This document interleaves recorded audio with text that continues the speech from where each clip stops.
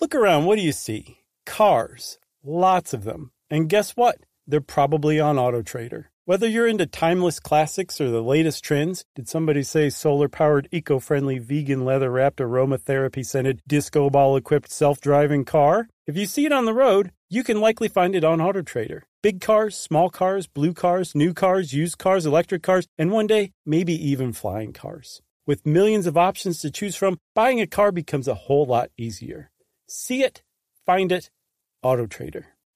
As important as choosing the right destination when traveling is choosing the right travel partner. Gene Fodor. Gene, was будет? But be careful, because the worst trips result when two partners have two different agendas. The CIA really need your help, Gene. Freeze, Americano! Gene, run! Listen to Fodor's Guide to Espionage on the iHeartRadio app, Apple Podcasts, or wherever you get your podcasts. Brought to you by the all-new 2014 Toyota Corolla. Welcome to Stuff You Should Know from HowStuffWorks.com.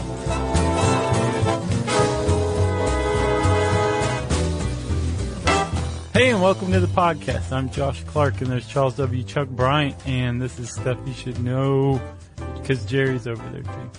How you doing, buddy? Besides sick. I'm not sick. I've got a little bit of a bug, but you that's never it. admit when you're sick. I love it. Well, no, because you think that's the first step in being sick is saying I'm sick. I definitely believe in psychosomatic effects. Yeah. You know, the mind has an impact on the body. If you can be a hypochondriac, surely you can do the opposite, right? Yeah. Yeah.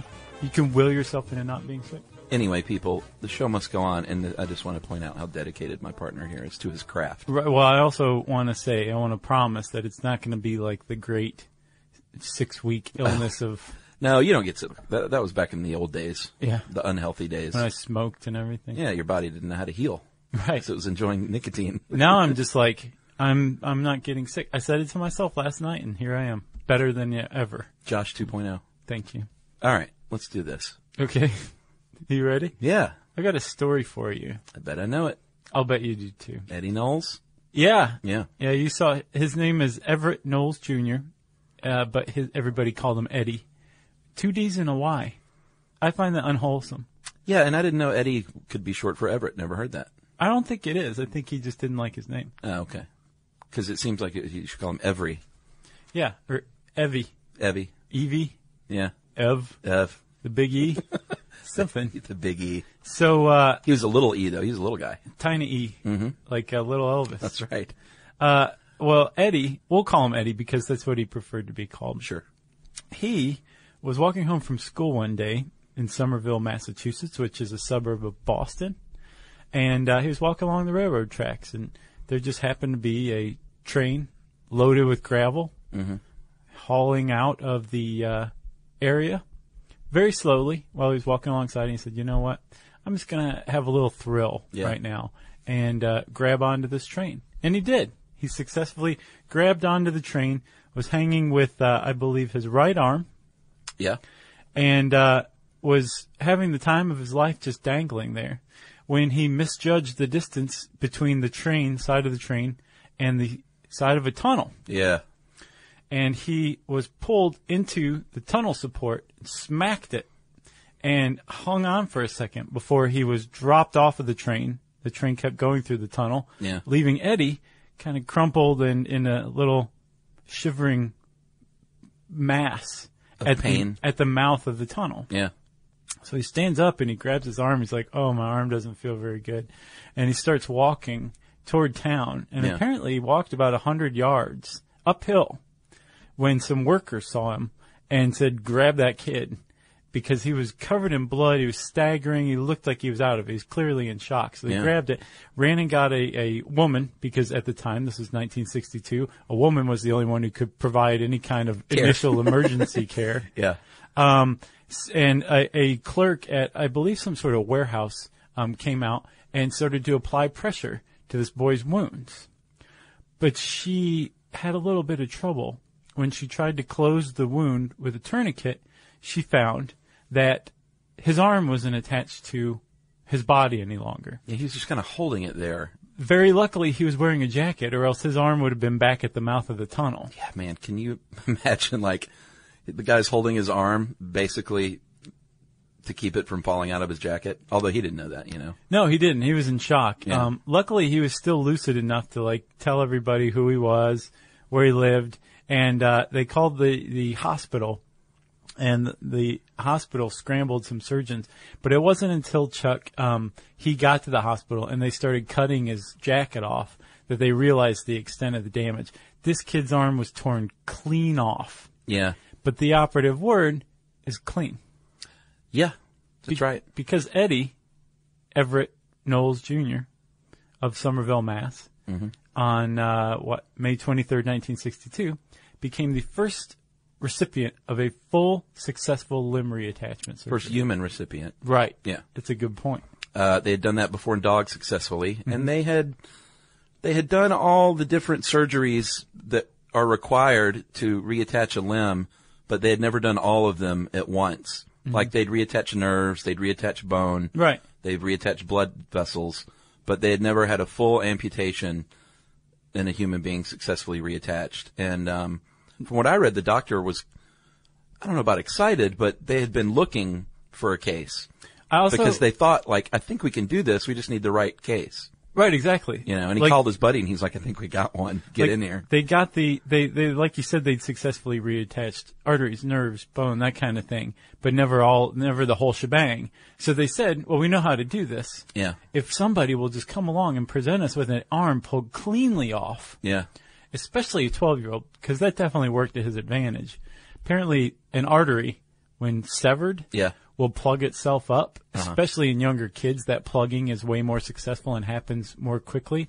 So this kid just basically presented like the perfect case. The main artery, I guess, is brachial artery, leading out of his shoulder, was a full like 2 inches out of the wound. Jeez. So like they had a lot to work with, and work they did. And they the arm was on ice, and they began working immediately. This is Mass General, by the way, and they started with the arteries and veins, and then the nurse felt, well, they all sort of saw color, and they described it as a glow kind of came back into the arm. This kid hopped the train, had his arm pulled off, and within 2.5 hours, they had gotten circulation back. Yeah, and the nurse grabbed the hand and said, hey, it's warm.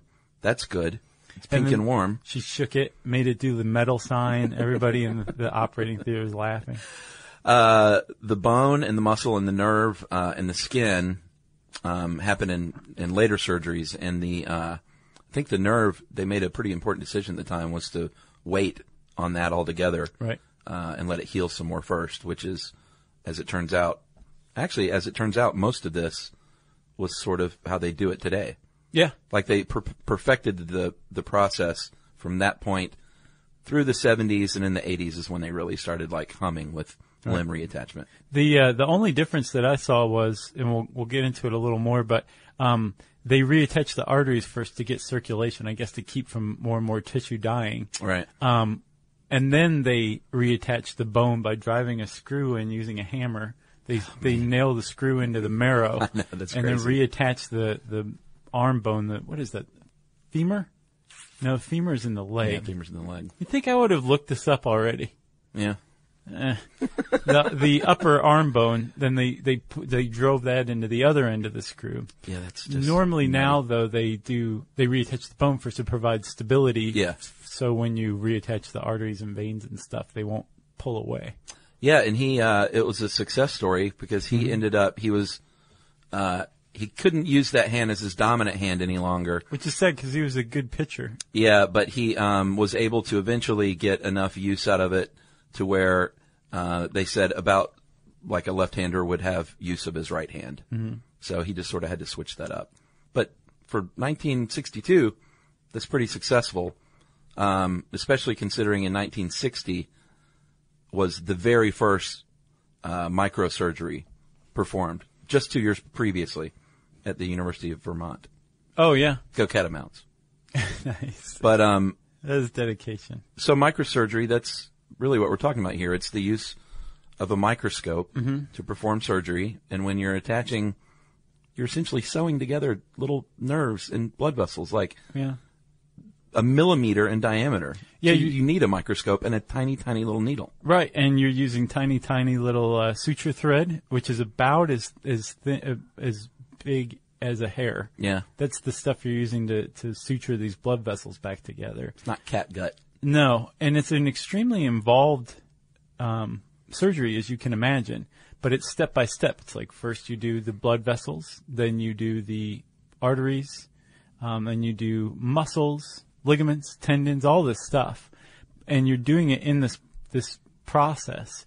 But each surgery, each part of the procedure is like an enormous surgery in and of itself. Yeah. So like a limb reattachment, which is called a replantation. Oh, I thought it was going to be called like limery or something.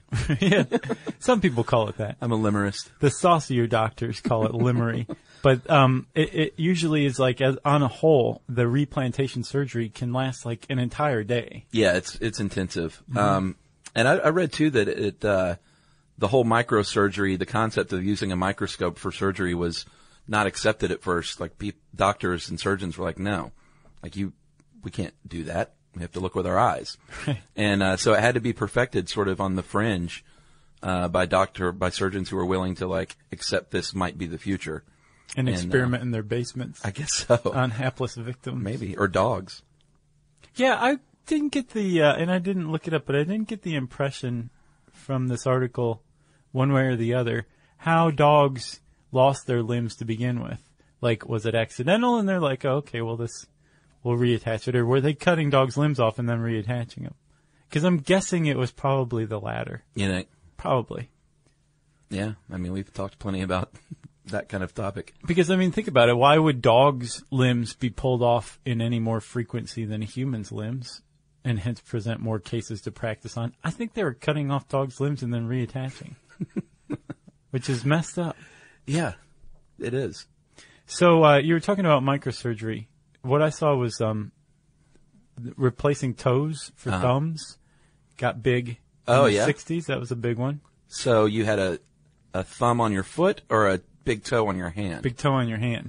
Wow. Because apparently 50 to 70% of all the utility in your hand is in your thumb. And if you're missing a thumb, you might as well just not have your hand.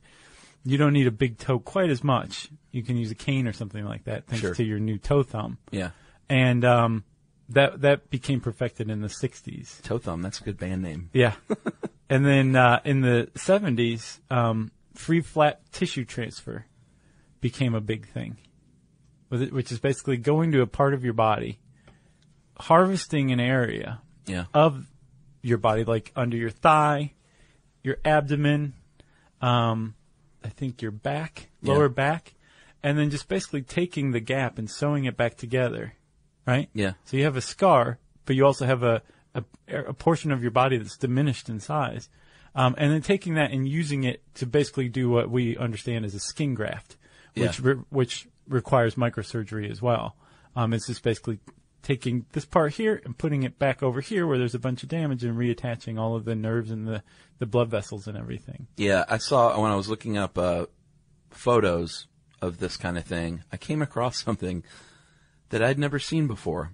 And I didn't get the story, but you could almost, I sort of gathered what was going on just from the photo series. But someone was degloved on on their fingers, basically, from like the hand knuckles forward. All the fingers had no skin. Yeah. And they, from the looks of it, they inserted it into an arm, like into a bicep, the fingers, and like they lived there for a while, like inserted under the skin of the arm. And that skin, they later would remove the fingers and it came off as like a big flat skin graft, like sticking your hand in an envelope. Crazy. And eventually formed like webbed fingers and then fingers. That is crazy. But like, I don't know. Is that new? I don't know, man. I just saw these photos. I should have done, it doesn't really have anything to do with this, but it was just remarkable to see someone with their fingers stuck in their bicep. under the skin. Like, I'm having trouble visualizing this. I need to see these photos. Yeah, I'll dig them up and show it to you. Yeah, if you want to see some really gross stuff, you can just Google microsurgery, or replantation is another one. Yeah, man. It's some nasty stuff out there. Yeah, but amazing, like, that they can. And I looked at so many of them, I kind of got to that point where I was like, well, this isn't gross. This is what the body looks like without skin sometimes. And Which is gross. no, I wouldn't grossed out. Bodies without skin are gross. I don't think so. I think it's the beauty inside. You become desensitized, my friend. I have. Well, before we get any further, Chuck, let's do a message break, because I got some good stuff coming up. Okay.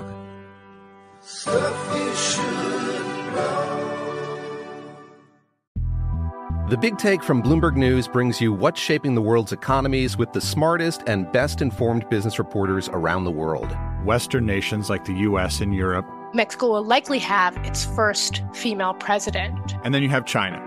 And help you understand what's happening, what it means, and why it matters. He'll get his yo-yos to Europe in time.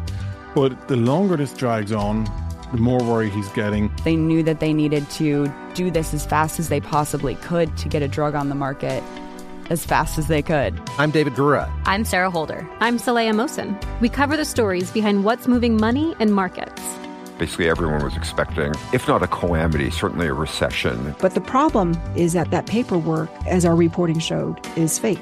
As someone who's covering the market, I'm often very worried about an imminent collapse. So I'm thinking about it quite often. Listen to The Big Take on the iHeartRadio app, Apple Podcasts, or wherever you get your podcasts. Welcome to Season 9 of Next Question with me, Katie Couric. It is 2024, and we're going to get through this together, folks. My campaign promise to all of you, here on Next Question, it's going to be a good time the whole time, we hope. I have some big news to share with you in our season premiere featuring Kris Jenner, who's got some words of wisdom for me on being a good grandmother, or in her case, a good lovey.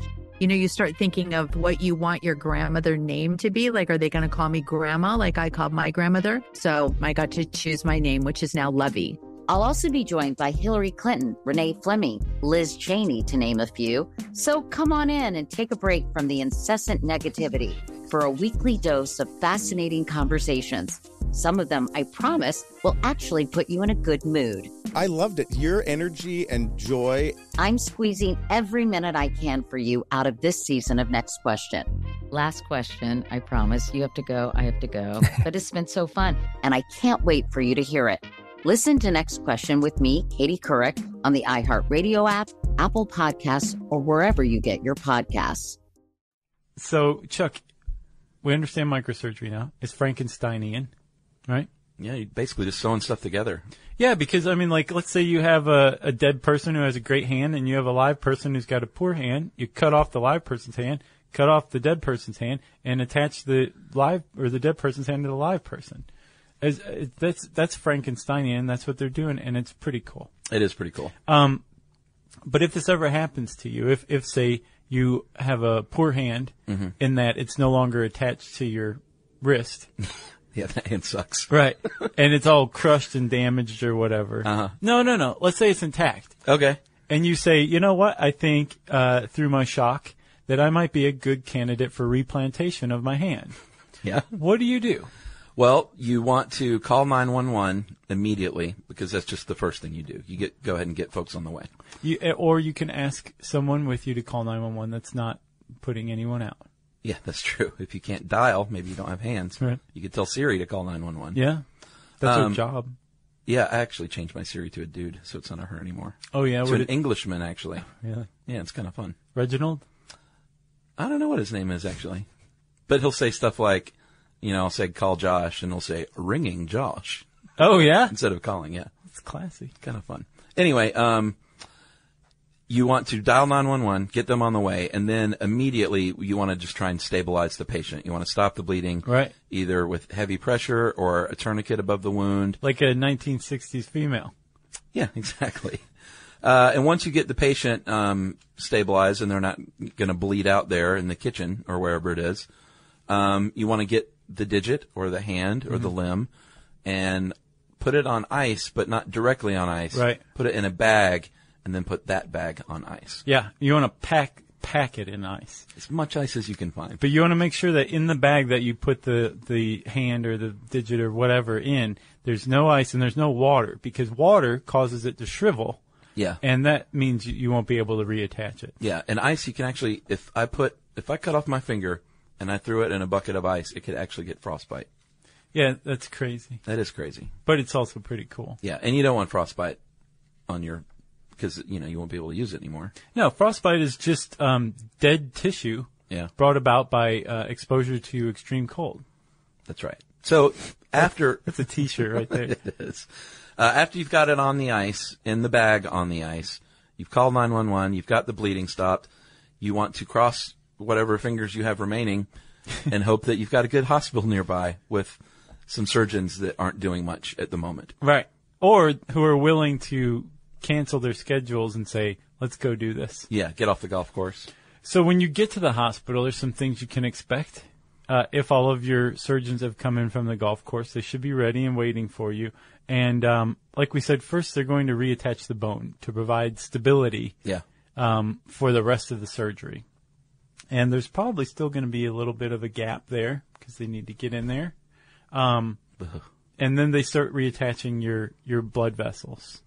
That's right. And just like with Eddie Knowles, that just gets, the blood flow going and essentially makes that limb alive once more. Right. Well, and it also keeps it from further dying. Yeah.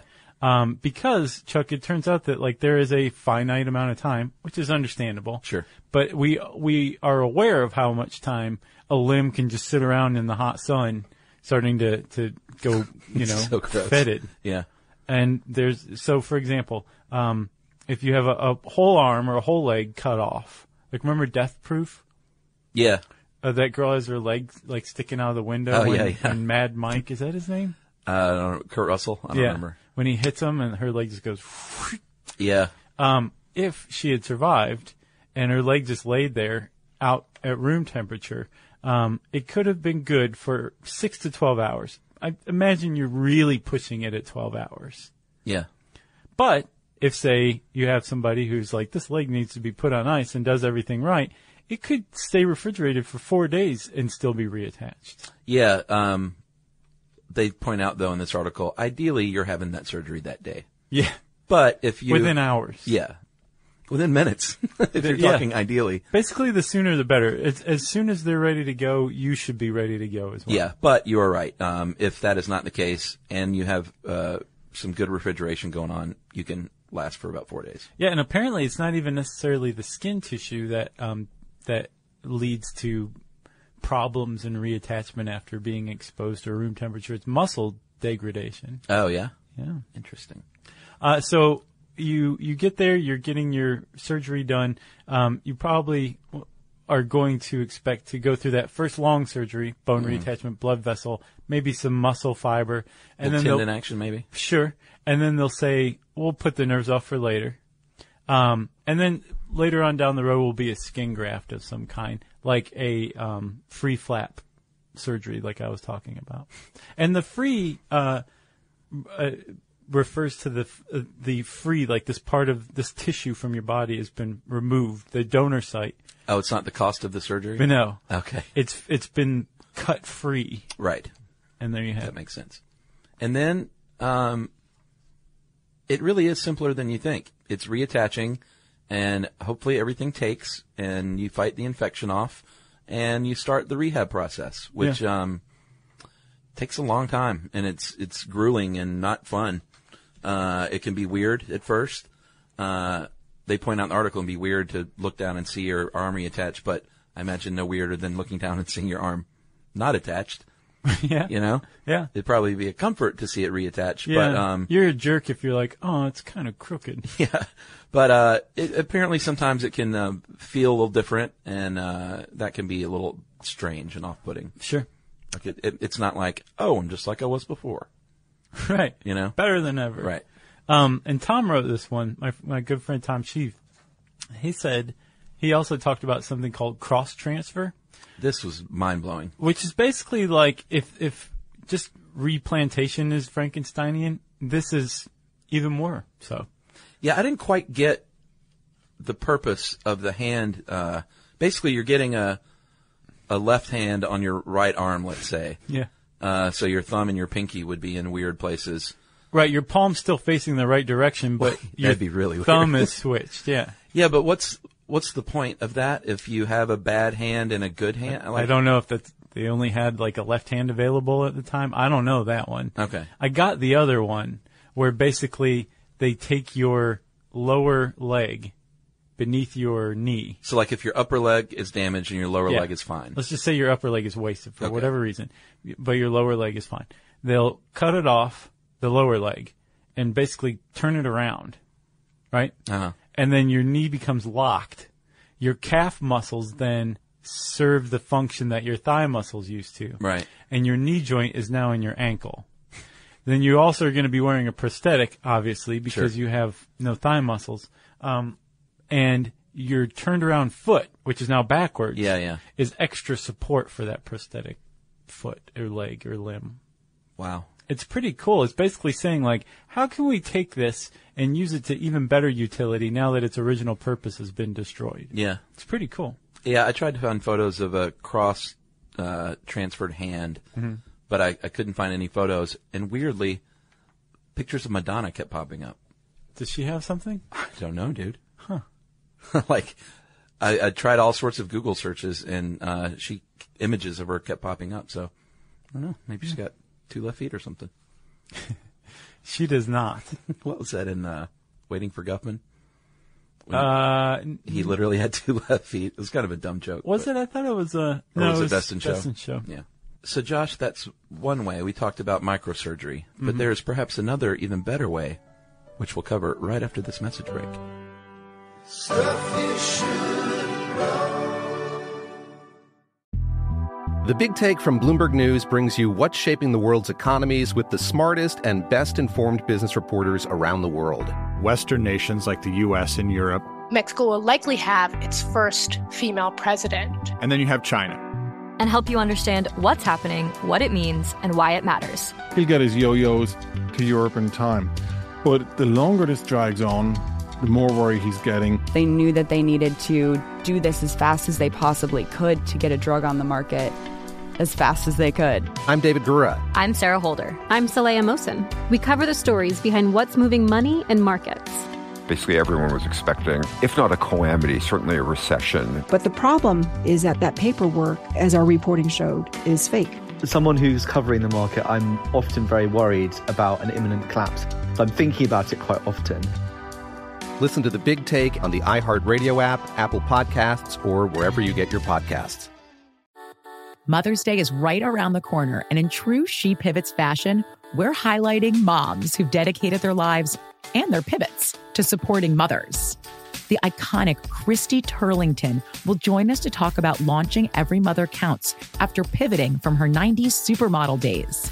And later, the co-CEOs of Baby to Baby will share how they're addressing the needs for millions of babies and moms. So tune in and subscribe to She Pivots. New episodes out every Wednesday. Listen to She Pivots on the iHeartRadio app, Apple Podcasts, or wherever you get your podcasts.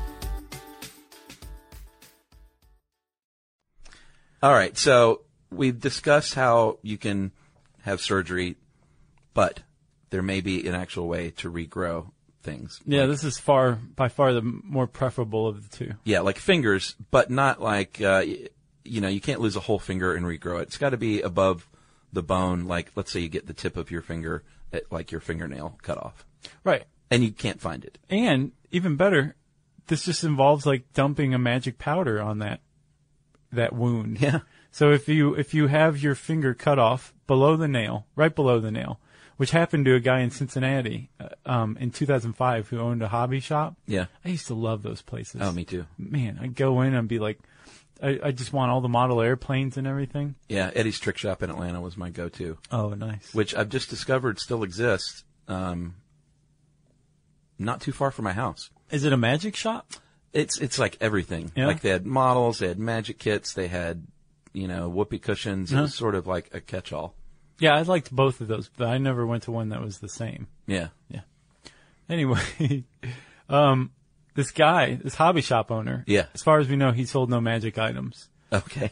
He was demonstrating why a motor was very dangerous in an RC plane. He did a good job, I guess. And cut his finger off. And apparently his brother had something to do with tissue regeneration and said... Yeah, he was in the biz. Yeah. The guy went to the doctor, the hospital, and the doctor's like, we'll give you a skin graft to just kind of cover this weirdness, but, you lost your finger, TS. Yeah. And the guy's brother was like, don't get the skin graft just yet. Come over. I'll give you a beer. And I'm going to put something that's called extracellular matrix on your wound.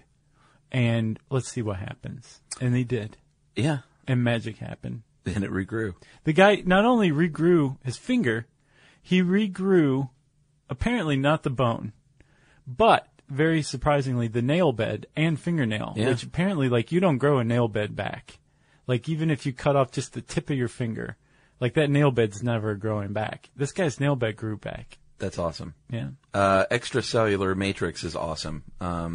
That's basically like the glue that holds our cells together. Mm-hmm. And not just us, plants and animals and trees, and they all have it. And it functions outside the body cells. That's why it's called extracellular, obviously. Right. And it's collagen. We've talked a lot about collagen, the protein that's, super good for all kinds of things. Especially growing skin. Yeah, or it's in skin cream and stuff like that. Sure. So typically what they use is, this was a powder from pig bladder, but, I saw a video on the New York Times site that showed how they do it today. And this is mainly for, let's say you didn't want a skin graft for some reason, or it wasn't possible to get a skin graft and you've lost all the skin on your thigh. They would get a pig bladder and they spread it out and they remove all the cells basically. Yeah, because this stuff doesn't have pig cells. No, it doesn't have pig cells. This is harvested from a pig body. Yeah. But they still remove the cells and all the DNA with a chemical bath. And basically what's remaining is the matrix, and they end up drying it out, and it looks and cut it into sheets, and it looks like a sheet of parchment paper. Huh. And then they will put that on your leg, and it immediately just starts going to work. Yeah, they used to think that extracellular matrix was just something that provided structure for cells to grow around. Yeah, like a fetal in the fetus. Yeah, because if you're in the fetus and something happens, you lose a toe in the fetus. If you are a fetus, yeah. If you're in the fetal position, yeah, in the womb, yes, and you lose a toe, that toe's growing back. Yeah, you grow a vestigial tail, that goes away. Your feet and hands start out being webbed, so you're growing a lot of stuff and then getting rid of it. Yeah. But you can also regrow stuff that you're not supposed to lose. Yeah, up to the age of about 2. Mm-hmm. And then I think the general idea is that the extracellular matrix just kind of goes dormant in humans. Right. But they thought that it was just structure. And then they realized that, no, this is actually creating some sort of signal to the rest of the body to say, hey, don't scar, regrow instead. And it goes and recruits stem cells and says, come over here and let's rebuild this finger. Yeah. This hobby shop accident was too ironic. Let's reward this man with a regrown finger. And don't forget the nail bed. That's what extracellular matrix says to everything else. Yeah, and it's pretty cool. The problem with why you can't normally just regrow a finger is because when something like that happens, a trauma happens, your body says it recognizes it, and the immune system kicks in, and it's going to swell up and get inflamed, and scar tissue is going to start to form. Right. And the extracellular matrix prevents the inflammation, prevents scar tissue from forming, and basically tells the body, no, I'm just going to grow normally. Right. Not scar tissue, just regular old cells. But like you said, after a certain age, it just goes away. We have the extracellular matrix still, but its function or its ability to trigger regrowth becomes dormant, or something happens to it. And with this pig bladder stuff, they're starting to wonder, is there a way that we can just trigger this naturally in the body? And if that's the case, then say hello to regrowing a whole head.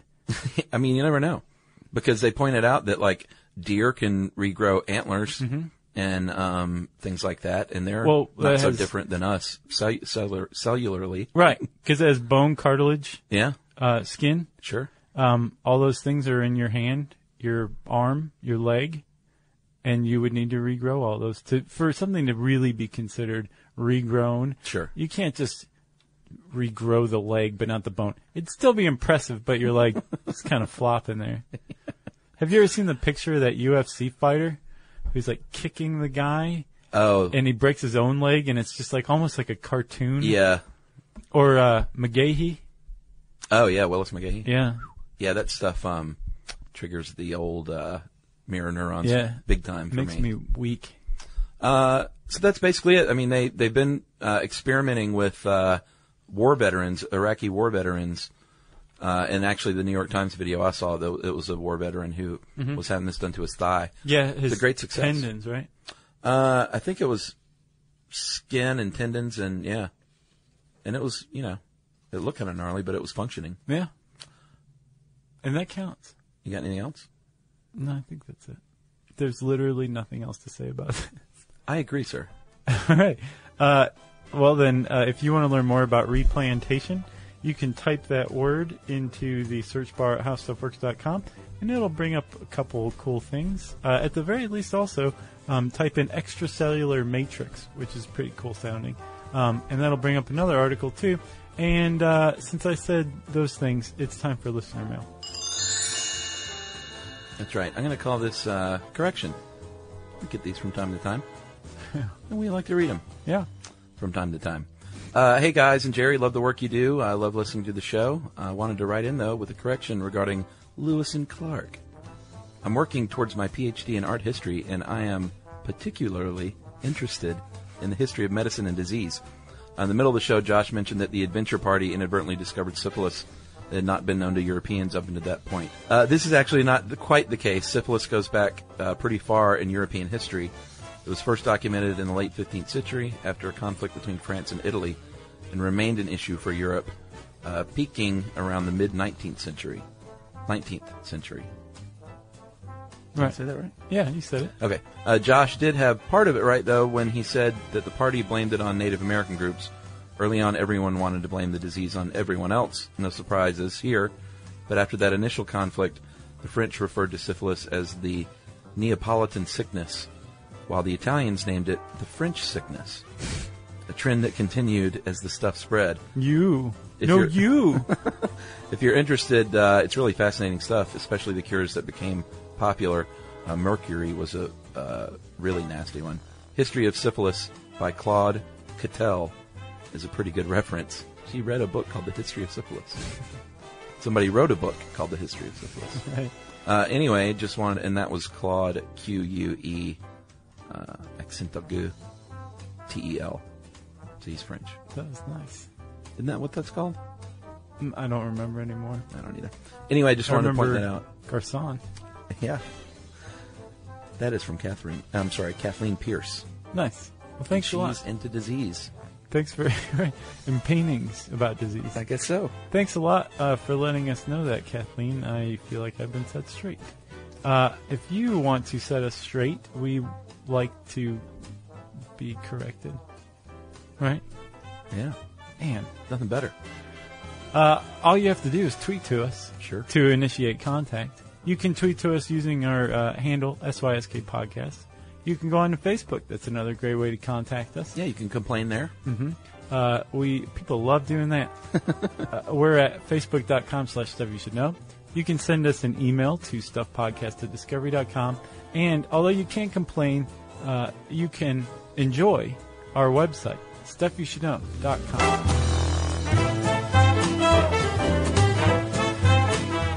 For more on this and thousands of other topics, visit HowStuffWorks.com.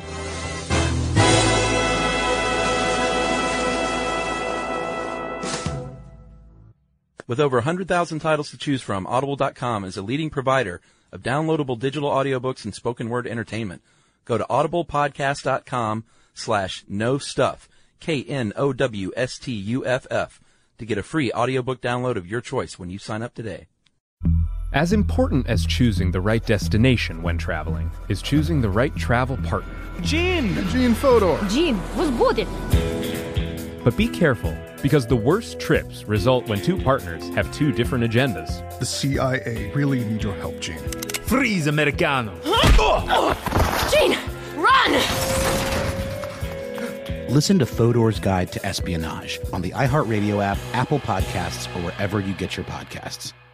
Something that makes me crazy is when people say, well, I had this career before, but it was a waste. And that's where the perspective shift comes, that it's not a waste, that everything you've done has built you to where you are now. This is She Pivots, the podcast where we explore the inspiring pivots women have made and dig deeper into the personal reasons behind them. Join me, Emily Tish Sussman, every Wednesday on She Pivots. Listen to She Pivots on the iHeartRadio app, Apple Podcasts, or wherever you get your podcasts.